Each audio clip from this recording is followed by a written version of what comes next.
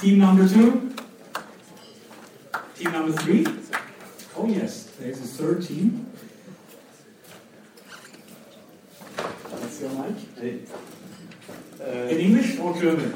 Ja, lieber auf Deutsch. Lieber auf Deutsch, ja, kein Problem. Wir können noch Englisch probieren, aber. Nein, kein Problem. Wer seid ihr? Was macht ihr? Ich bin Flavio, das ist Paul. Wir sind auch mit Team Product Gang unterwegs. Wir haben damit, also die Teams sind zwei Gruppen aufgeteilt. Ja. Und wir werden auch eine eigene Idee deswegen verfolgen. Okay. Und uns, wie wir vorhin gesehen haben, es geht sehr viel geht in Richtung Social Media. Die Interaktion und halt die emotionale Bindung zu den Moderatoren ist so der Benefit von Radio. Also damit differenziert man sich weg von Spotify und Co. Und wir wollen das eigentlich noch, powerful, also mächtiger machen, indem man Realtime die Daten analysieren kann, also die Engagements, die Tweets, die Posts, die auf gewisse Sachen, die im Radio gesagt werden, kommentiert werden.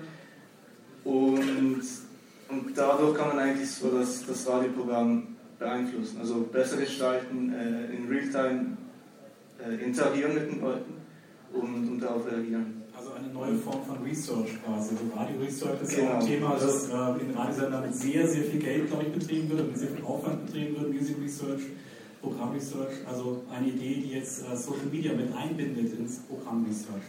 Sehr spannend. Fragen dazu, Herr Schulte? Also ich finde das einen spannenden Ansatz. Vielleicht kann man sogar noch weiterdenken.